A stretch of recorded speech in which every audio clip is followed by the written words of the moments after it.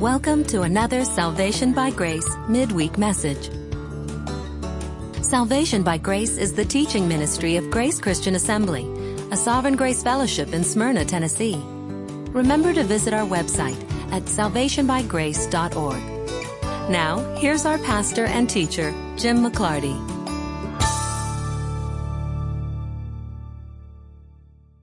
We are in Proverbs chapter 21. We say, here at GCA, we are convinced by the biblical text that God is sovereign. I think as we've been going through the book of Proverbs, we have seen ample evidence that Solomon also believed that God was sovereign. Here again, we're going to see that said. Now, I just said that all the way through the Bible, we see evidence of God's sovereignty. Sometimes that evidence is the big things, things like kingdoms rising and other kingdoms falling, and God commanding the nations to rise and to fall, and who has authority and who does not. And so we can look at that. We can see God's control over human history, as he demonstrates even in prophecy. And we can say, well, then, see, God is sovereign. It's obvious. It's demonstrated right there. But Solomon, in chapter 21, verse 1, brings it from the macro down to the micro, down to himself. He is the king of Israel at this point. And yet he recognizes that the decisions that he makes, the things that he is convinced of, the way that he rules in Israel, is all up to God ultimately. Not only God giving him the law that he is supposed to judge by and he is supposed to rule by, but even the decisions of his heart, he's going to say, are in the hands of God. Here's what he says. He says, the king's heart, the NASB adds, is like. So he's creating a comparison here between his own heart and the rivers of water. The NASB says the channels of water. The king's heart is like channels of water in the hand of the Lord. You might ask, in what way is your heart like a river of water, Solomon? Well, God turns it wherever he wishes. Now, if you take a look at a river geographically, nobody ever sat down and designed the course of a river. No one ever sat down and said, well, the Mississippi ought to go here. Instead, the rivers of water do what they do. And over the course of time, we can see that they've changed course. They've gradually eroded away the banks that at one time used to constrain them. Solomon sees that. He sees that it's not up to any human being to design the course of a river. And he says, the heart of the king, my own heart, is just like that. The flow of my heart, the decisions of my heart, the way that I am ruling, the way that I am controlling, has to be in the hands of God. Because he has already said several times that men decide their own way, but that ultimately God's way wins out. And in fact, that's what he's going to say in verse 2. So when we say God is sovereign, we are saying that God is in charge, yes, of the big stuff. He's in charge of nations. He's in charge of rulers. He's in charge of lifting up one man and taking down another. If the book of Daniel teaches us anything, it teaches us that God is in charge of the nations that are ever going to hold sway or that are ever going to control the Middle East, particularly those nations that are going to have some influence over Jerusalem and God's chosen people. God is in charge of who rules those nations. He raised up Nebuchadnezzar. He's the one who opened doors and gates to Nebuchadnezzar. But then he took down Nebuchadnezzar. He's the one that raised up the Medo-Persians. He's the one who decided that Cyrus was going to rule over Darius. I mean, it's all up to God. And so up to God that Daniel prophesies it in advance so that we can see that it's really up to God. Why was there an Alexander the Great ever? Well, because God decided so.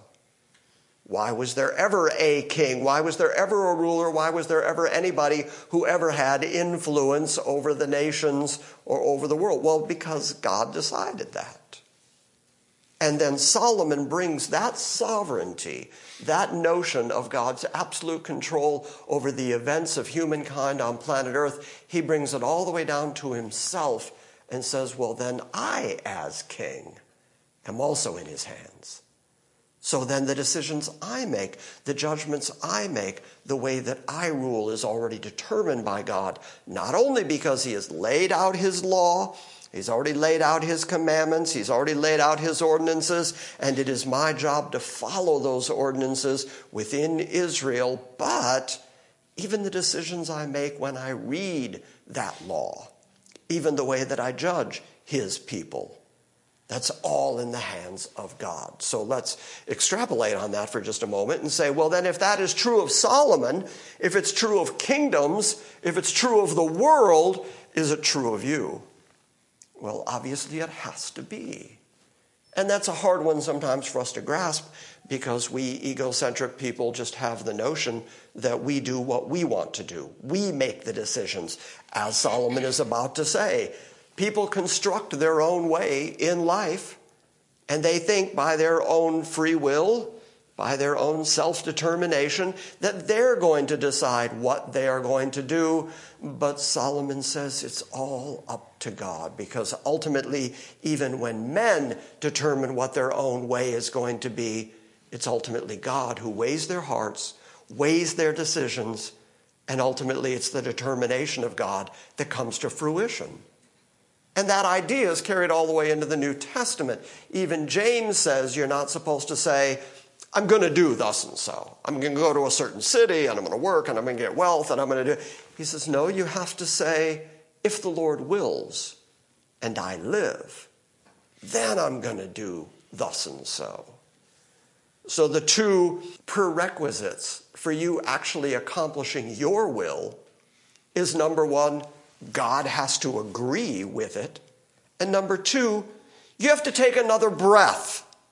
You have to still be alive tomorrow to accomplish what you want to do. And even that is up to God. God has determined the length of a man's life, where a man's going to be born, what nationality a man's going to be, who his parents are going to be, how wise he's going to be. All of these determinations are already up to God. He has already known you and already determined these things in the womb. And so even the ability to take another breath, live another day, continue with your life, continue with your plans, is still all a matter of God's sovereignty. So Solomon says, chapter 21, verse 1, that was in fact all introduction. The king's heart is like the rivers of water in the hand of the Lord. He turns it wherever he wishes. Doesn't matter what a man intends to do. It doesn't even matter what a man determines in his heart. It doesn't even matter if that man happens to be king and has very few restrictions on his determinations and decisions. In the end, his heart is all up to God, and God turns that heart wherever he wishes. Which means, by the way, God can soften your heart, or God can leave you with your stony heart, because God's in charge of your heart. God can bring you along in the understanding of him, or he can leave you in your own darkness, because it's all up to him. That's why Paul, in the book of Romans, in Romans 9, would say, who resists God's will? And if no one resists the will of God, how can he then find fault with people? How can he find fault if no one resists his will? And Paul's answer is, who are you to answer against God? You don't get to answer against God. He gets to do whatever he wants because he is, as I said at the beginning of the evening, he is sovereign. And because he's sovereign, he makes the determinations. And because he makes the determination, he can do whatever he wants with you, with your life, with your heart. And if he has given you a heart of understanding and intelligence, if he has taken out your stony heart and given you a heart of flesh, if he has inhabited you and given you comprehension, understanding of what his decision and determination is for you, that's all just his grace, grace, grace, which means, again, by the very fact that it's by grace, means that it's not up to you. Because if it was up to you, if it was up to your determination, your decision, your work, your effort, then it's not grace. That's Paul's argument. That would be debt. Paul claims that God would then be paying you back a debt. But if it's grace, then it's not because of anything you did. He's just been remarkably kind to you in helping you to understand what he has planned for you. The king's heart is like the rivers of water in the hand of the Lord. He turns it wherever he wishes. Verse 2 then very similarly says, every man's way is right in his own eyes, but the Lord weighs the heart.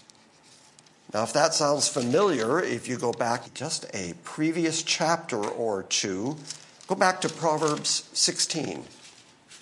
Proverbs 16:2, Solomon has said, all the ways of a man are clean in his own sight. When we looked at that previously, I said that's because human beings have this remarkable ability to justify themselves.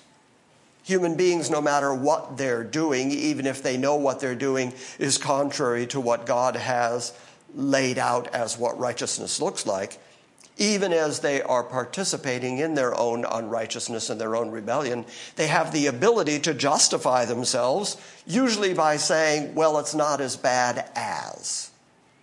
Okay, well, I'm being bad now, but look, I'm not Hitler. Or I'm being bad now, but I'm not being as bad as I could be. And so by making those kind of comparisons, we have this ability to justify our activity and then presume on God that he's just going to forgive us for that activity because, after all, we're under grace.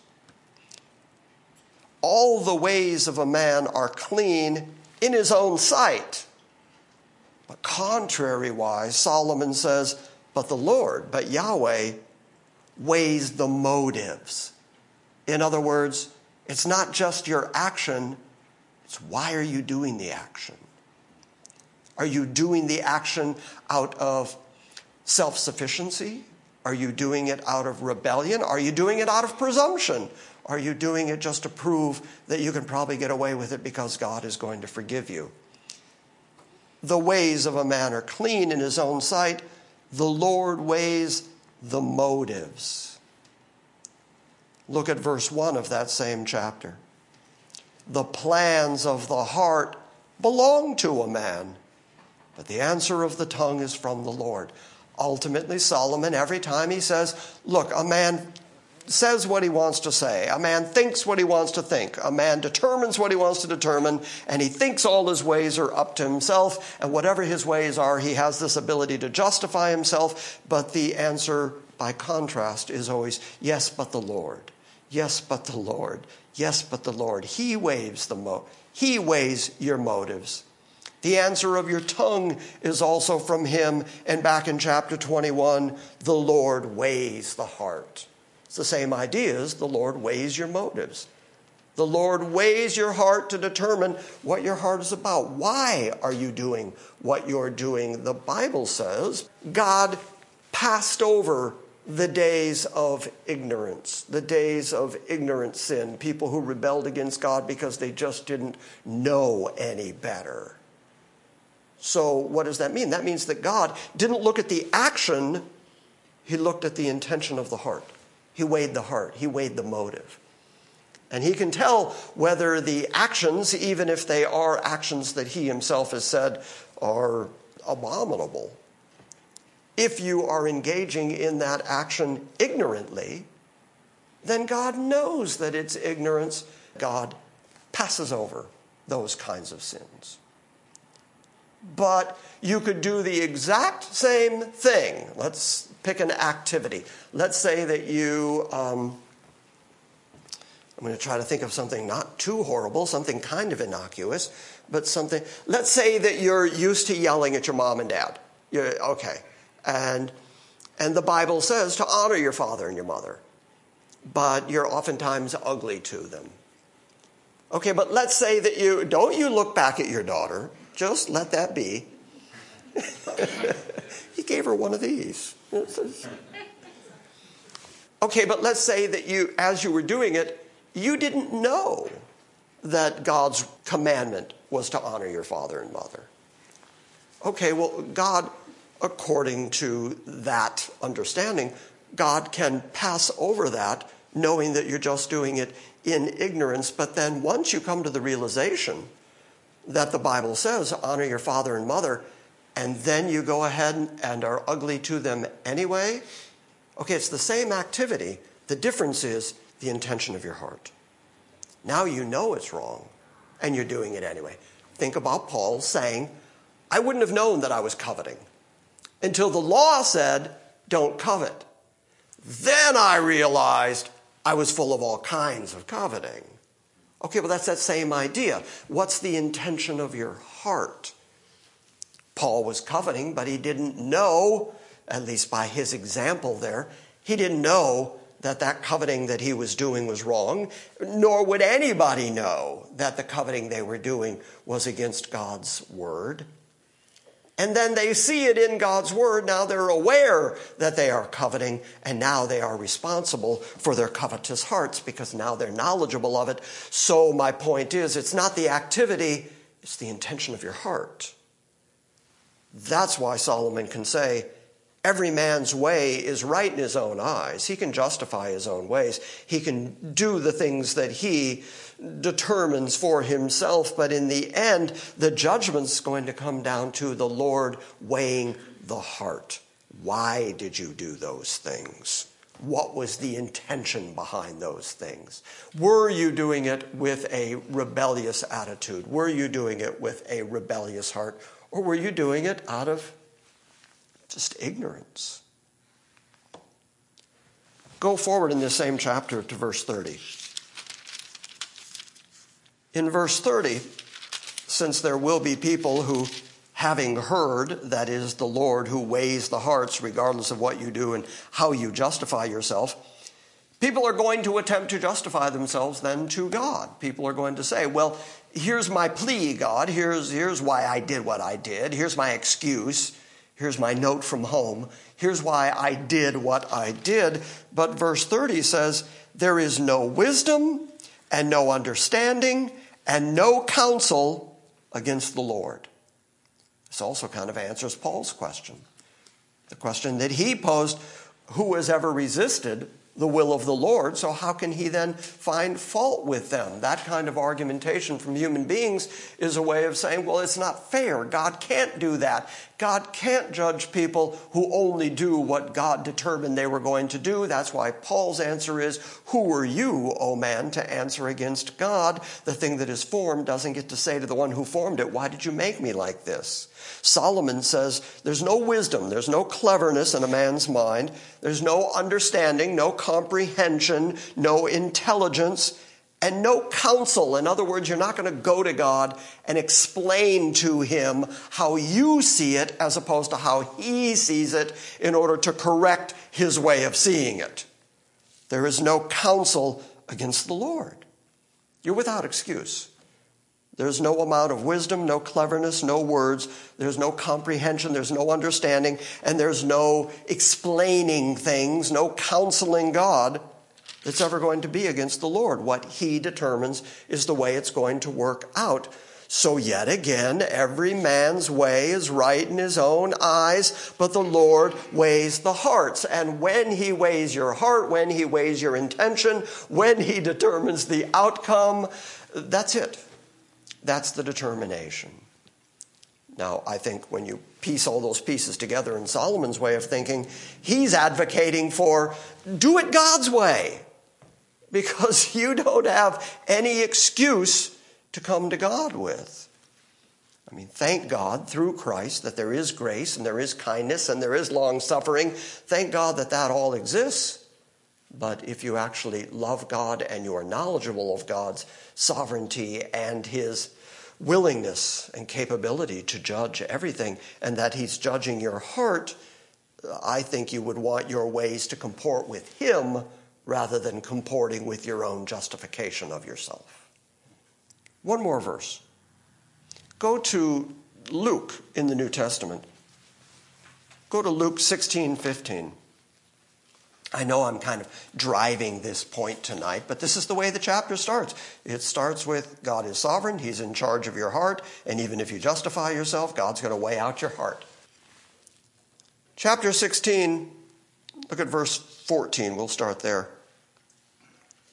The Pharisees, who were lovers of money, were listening to all these things, listening to Jesus talk, and they were scoffing at him. Now, he knew that they were scoffing. After all, he weighs the hearts.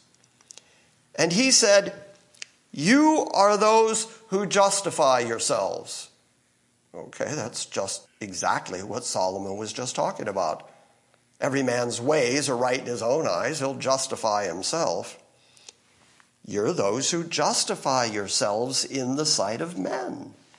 Try to make yourself look good in front of men, but God knows your heart. Same idea, Old Testament, New Testament. It is God who weighs the heart. It is God who weighs out your intentions. But God knows your heart.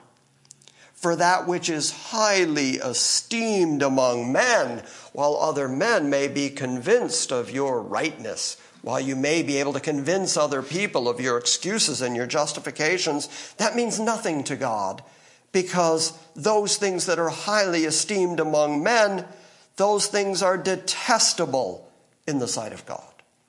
Why? Because, as I've said over and over and over again, and now we'll say again, you're not like God, and God is not like you. The things that you think are impressive, the ways that you justify yourself, the way that you can convince other human beings to agree with you in your justification of yourself, that means nothing to God, because God weighs your intention, God weighs your heart, and the things that men highly esteem, God finds detestable. We could extrapolate that out into the things that go on in our society right now, whether we're talking about the murder of the unborn, or whether we're talking about the profanation of marriage. Why do those things exist in our country? Well, it's because somebody somewhere stood up and justified them and said, well, but it's a woman's body, and so it's up to her. Or, well, what about the case of rape? Or what about the woman's health? Isn't that more important than the baby's health? Okay, those are all justifications, and they may sound like reasonable justifications. And at some point, somebody stood up and made a justification that other human beings went, well, yeah, that makes sense. We all agree with that justification. So we as a group are all going to agree with those justifications. We're even going to vote on them. We're going to make them laws. That's the way we're going to conduct our business, because that's what we think. But those things that are acceptable to men collectively like that are highly esteemed by men, are detestable to God, because God has already spoken to the sanctity of life based on the fact that human beings are made in the creation of God, in the image of God. And therefore, that gives them intrinsic value. And that John the Baptist was filled with the Holy Spirit from his mother's womb. Okay, that makes him human from his mother's womb. And so it's not just getting a piece of non-viable tissue out of a mother. You're actually taking a child away from the mother. That's the biblical view. The biblical view has already been laid out, has already been explained. And then even though human beings get together and say this is what we highly esteem based on our own logic and justification, it's still detestable to God. And I didn't say that. Jesus did. Amen. Look, even if all the human beings get together and say, marriage doesn't have to be between one man and one woman. Sure, it's always been that way. Sure, the Bible defines it that way. But a front runner to be president right now gets on the stump with his husband. That's right, his husband. Those two words don't go together. And he's very demonstrative with his physical affection for his husband. And in some crazy way, he's a front runner right now to be president of the United States. How many people have to have found his justification acceptable for him to be at that vaulted position? And yet you read the Bible and you see that even though it's highly esteemed among men, it's detestable to God. God has already said it's an abomination. God has already laid out what he thinks about it. He finds it detestable. He's going to examine their hearts. He's going to examine the hearts of the people who believe it and are justifying it and who find it, so acceptable and so highly esteemed. All I'm saying is, be careful, because God has already told you what's righteous, what's good, what's holy, what's justifiable. Human beings have a remarkable ability to justify themselves and then make that justification in front of other people so that those things become highly esteemed. Nevertheless, it's the Lord who weighs the hearts, and Jesus said it, and Solomon said it, and Jesus added that those things that are highly esteemed by men are detestable to God. So you've really got to be careful what your motivation is, because I'm going to go so far as to say that a whole lot of people who find these things attractive, who justify these things, who vote for these things, are doing it in full knowledge that the Bible says no. I'm glad you nodded at that. And they're doing it out of their own self-will and rebellion. God knows that. You're just setting yourself up for appropriate judgment from God. Have I read anything into that? That's what it says. It's what it says.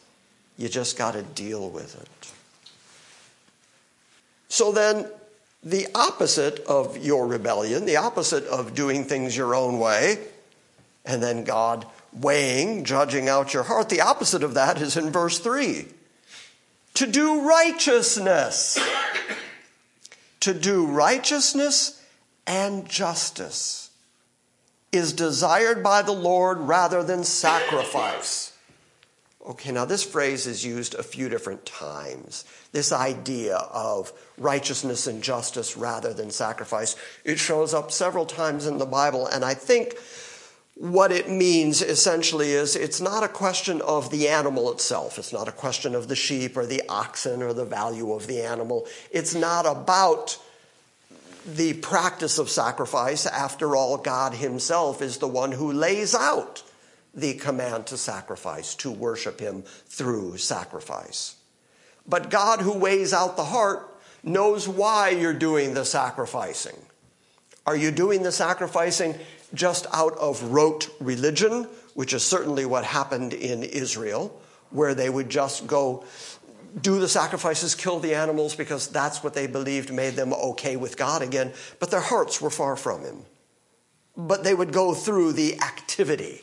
And I think that's why the Bible so many times brings up the idea, look, it's not about the sacrifice ultimately, it's about the intention of your heart. It's about righteousness. It's about doing justice, treating people fairly. Again, the perspective of Solomon as a king, as a judge in Israel. He's concerned with making sure that he's being righteous in the way that he's meting out this justice, and that proper righteousness and proper justice, proper leadership within Israel, he says that's more important than all the sacrifices that Israel is doing, because you can do the sacrifices without ever engaging your brain or your heart. You can do the sacrifices without ever thinking about what it is you're doing, so that religion just becomes a rote activity, just a practice that you do without giving it any kind of consideration. Here, I think we can even extrapolate that out to, let's say, in the modern day, one form of worship to God within the church is giving. Now, you can give without engaging your heart, your brain, and you just give because that's what you do. It's another month, it's another week, okay, we're going to write that check and we're going to put it in the box, and that's what we're going to do. But that's why the Bible says God loves cheerful giving. Well, cheerful giving engages your heart and brain. Cheerful giving means you're actually thinking about what you're doing. You're actually engaged in the activity, and you are joyful for the opportunity to give to God. See the difference? The difference is, are you doing it engaged with your heart and mind? Are you doing it in a cheerful way in which you're worshiping God? Or are you just doing it by rote? If you're just doing it by rote, it's not really of any benefit to you. What does that accomplish for you? If you're doing it as worship toward God, where you're engaging your heart and brain and you recognize the value of worshiping God with what he has already given you, well, then that really is an act of worship, and God loves that. What's the difference? $50 check here, $50 check there. What's the difference between the two? The difference is the intention of your heart, and God reads the intention of your heart. Jesus talks about that. The intention of the heart. The Pharisees would give money, but before they did it, they would make sure there were people in front of them blowing a trumpet, getting attention. Look at them. Now they're doing their giving. Oh, they're so holy. Jesus says, I tell you, they got their reward because they got seen by men. They're not getting any reward from God for that. Okay, same giving. The same Pharisee putting the same money into the same temple treasury. What's the difference? The difference is the intention of the heart. Are you doing it to be seen of people? Are you doing to show off? Are you trying to establish your own righteousness that other people can see and other people can approve of? Or are you doing it out of genuine worship toward God? And if it's genuine worship toward God, that's why Jesus said, you can do things like praying by yourself in your closet where nobody sees it. And the God who sees in secret will reward you openly. What's the difference? The difference is the intention of your heart. You get what I'm getting at? There are just so many things in life within the religious atmosphere that we can do wrongly. And the primary wrong way to do it is to not engage your heart and brain, to not think about what you're doing, to not recognize that what you're doing is worship toward God, an expression toward God of your own recognition of his sovereign control over your life, his goodness and his grace in giving you the value that you have in your life, and therefore you're thanking him for the things that he is doing for you. That's the proper way to do it. So in the end, again, it's not about the length of the prayer, and it's not about the size of the check, and it's not about anything other than the intention. And so that's why so often in the Bible we can read that God desires righteousness, justice. He desires you to engage your mind, to engage your heart, to do it because he's God, and you're worshiping God, and you recognize God, and you value God. He desires that more than he desires an empty sacrifice. You can just burn another cow and it means nothing. But if you've engaged your heart and mind and then sacrifice to him, well, that means everything. That's God loving a cheerful giver. Okay, so let's do this. If you would, Steve, turn to Hosea 6:6. If you would, Tom, turn to Micah 6. You're going to read verse 7 and 8. For the rest of us, we're going to go to Matthew 9, verse 12.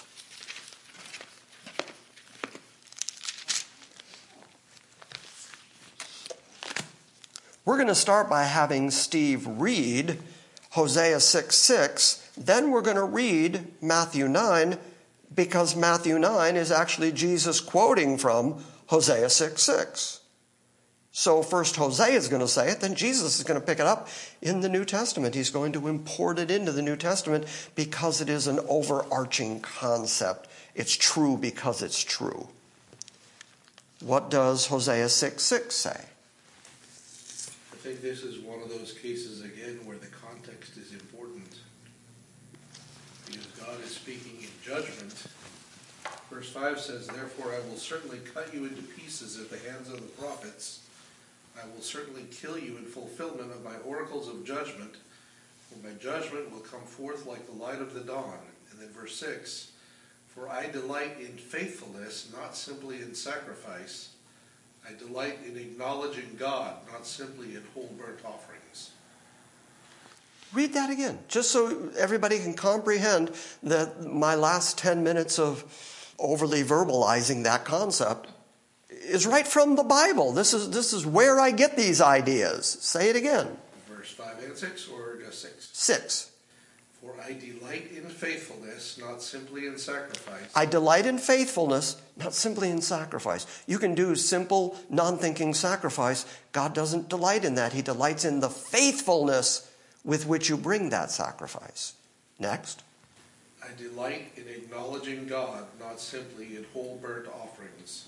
So I delight in acknowledging God, recognizing God, engaging your heart and brain, not just in the whole burnt offerings.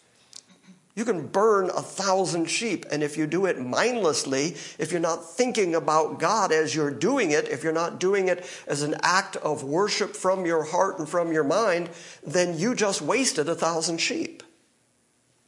Okay, so now, chapter 9 of the book of Matthew, this is where Jesus actually calls Matthew in verse 9 and says, "Follow me." And then he goes and he eats with tax collectors and sinners. Verse 11 says, "And when the Pharisees saw this, they said to his disciples, 'Why is your teacher eating with the tax collectors and sinners?'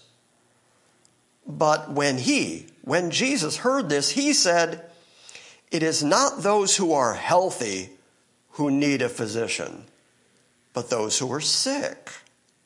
But go and learn what this means.'" Okay, he's sending them back to their own scripture. He's sending them back to what we just read. Go back and read out of Hosea.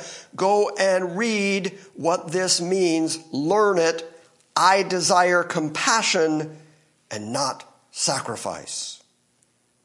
Because if they comprehended that, if they understood that, then they wouldn't be questioning why Jesus was eating with the tax collectors and the sinners. Because Jesus was demonstrating the kind of compassion, the kind of love in reaching down to the people who most needed him. The well people, the whole people, the people who thought they were fine and righteous, the Pharisees. They didn't think they needed him because they didn't think they were sick, so they didn't go looking for a doctor. He says, but sick people need a doctor. That's why I, the doctor, am coming to sick people. How do you not get that? And then he says, if you had known what it means, I desire compassion and not sacrifice. If you had understood that, then you would understand that I did not come to call the self-righteous to me. They're not going to come to me. They're too full of themselves. They think they've got their own way figured out. I'm not calling them to myself. I came to call sinners. I came to heal the brokenhearted. I came to patch up the sick, the ones who know they're sick, who know they need a doctor, the sinners who know they need a savior, the people who know they can't do it themselves. The Pharisees, so full of themselves and their own pride and ego, would sit in judgment on him because they thought they were so righteous and so holy. And he's pointing out, the only reason you're that arrogant is because you don't understand the Scripture. How often have we seen that? You don't understand the Scripture. If you knew what it meant, I desire compassion and not sacrifice, then you'd understand it, that I did not call the righteous, I came to call sinners. Okay, Tom, so with that introduction, what does Micah 6, 7, and 8 say? Will the Lord be pleased with thousands of rams, with 10,000s of rivers of oil? Shall I give my firstborn for my transgression, the fruit of my body for the sin of my soul?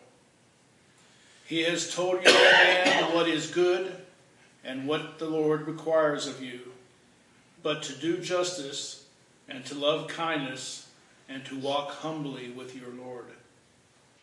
Okay, so the equation is turned upside down, but he began by saying, what am I going to give for my sin? What can I sacrifice? How many sacrifices? What if I gave my own children? Will that be enough? How do I possibly pay for my own sinfulness? And then he says, but the Lord has told you what to do. The Lord has already told you what righteousness looks like. So then walk that way. The same way that I had Steve read it twice, I'm going to have you read it twice, because I think now that everybody has heard it and began to ingest it, they'll get more out of it if you read it again. Will the Lord be pleased with thousands of rams? Okay, the answer, by the way, is no. Thousands of rams. A minute ago I said, you're just wasting sheep. Will the Lord be pleased with endless sacrifice for my sin? The answer is obviously no. Go ahead. with 10,000s of rivers of oil?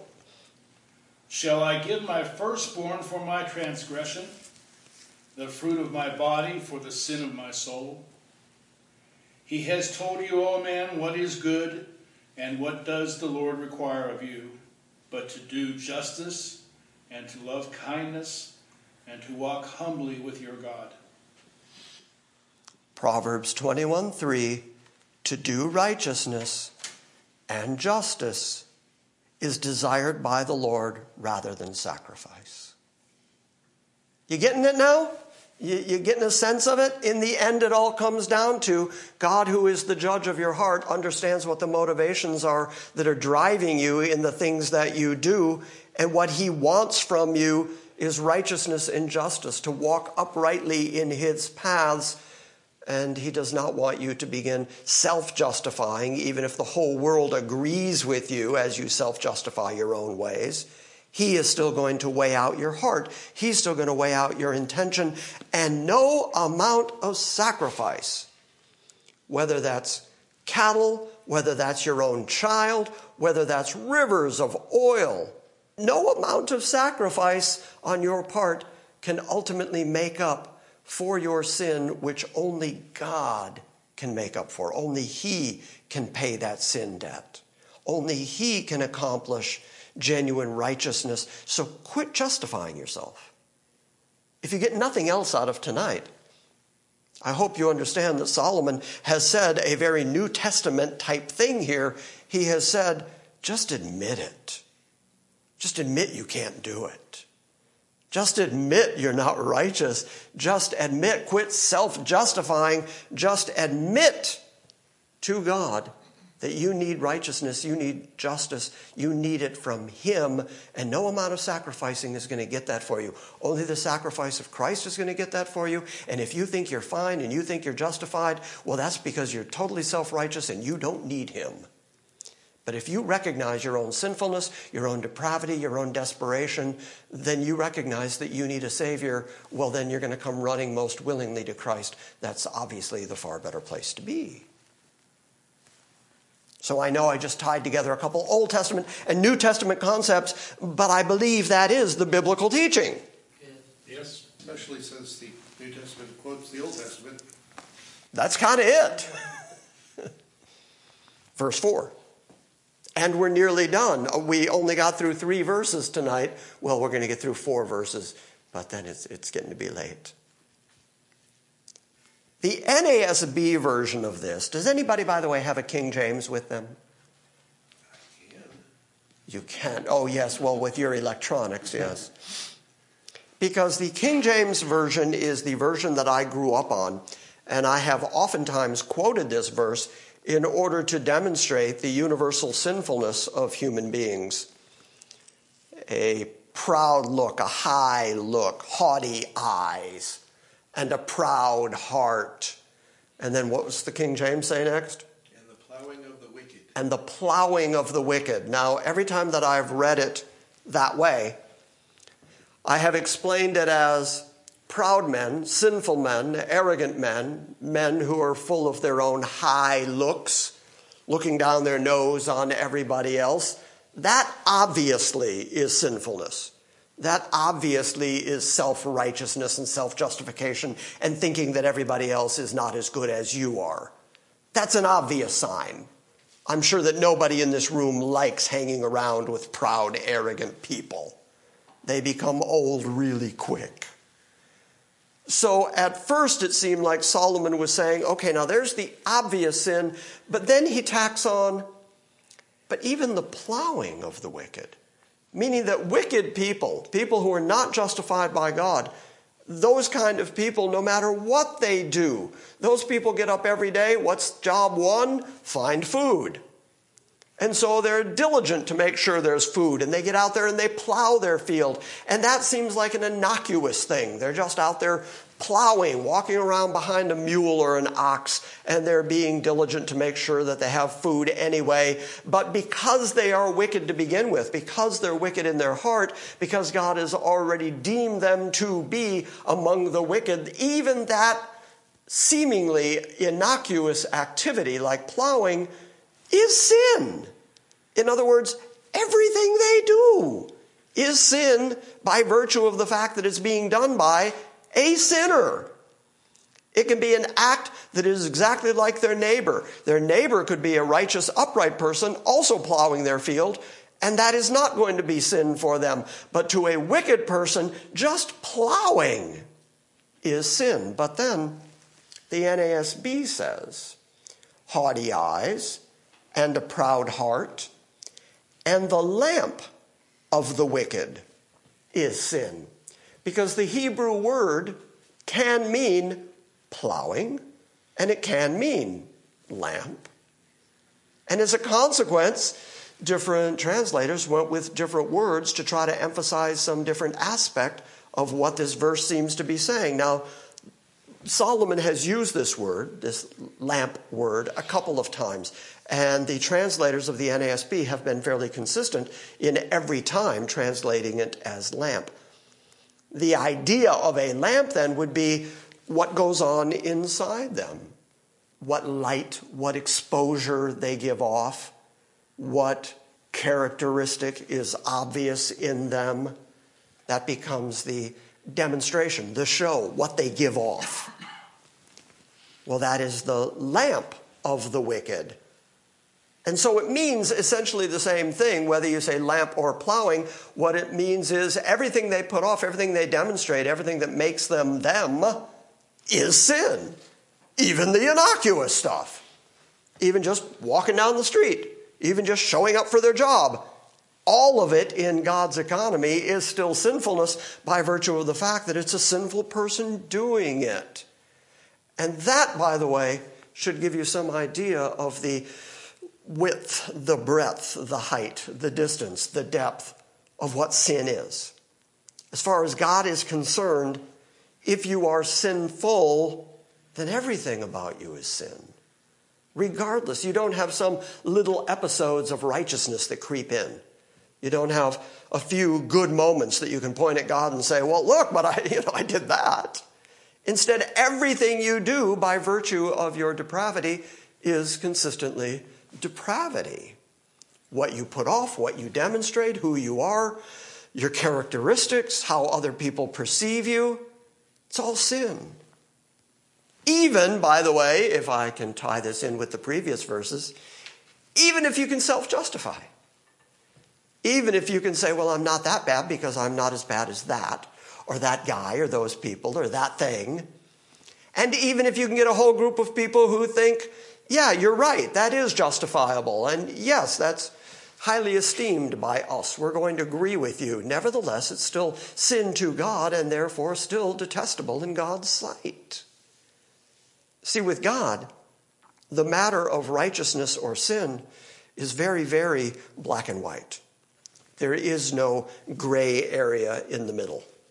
There are no human beings who are kind of good, kind of bad, and might just tip one way or the other depending on what they decide to do. There's none of that.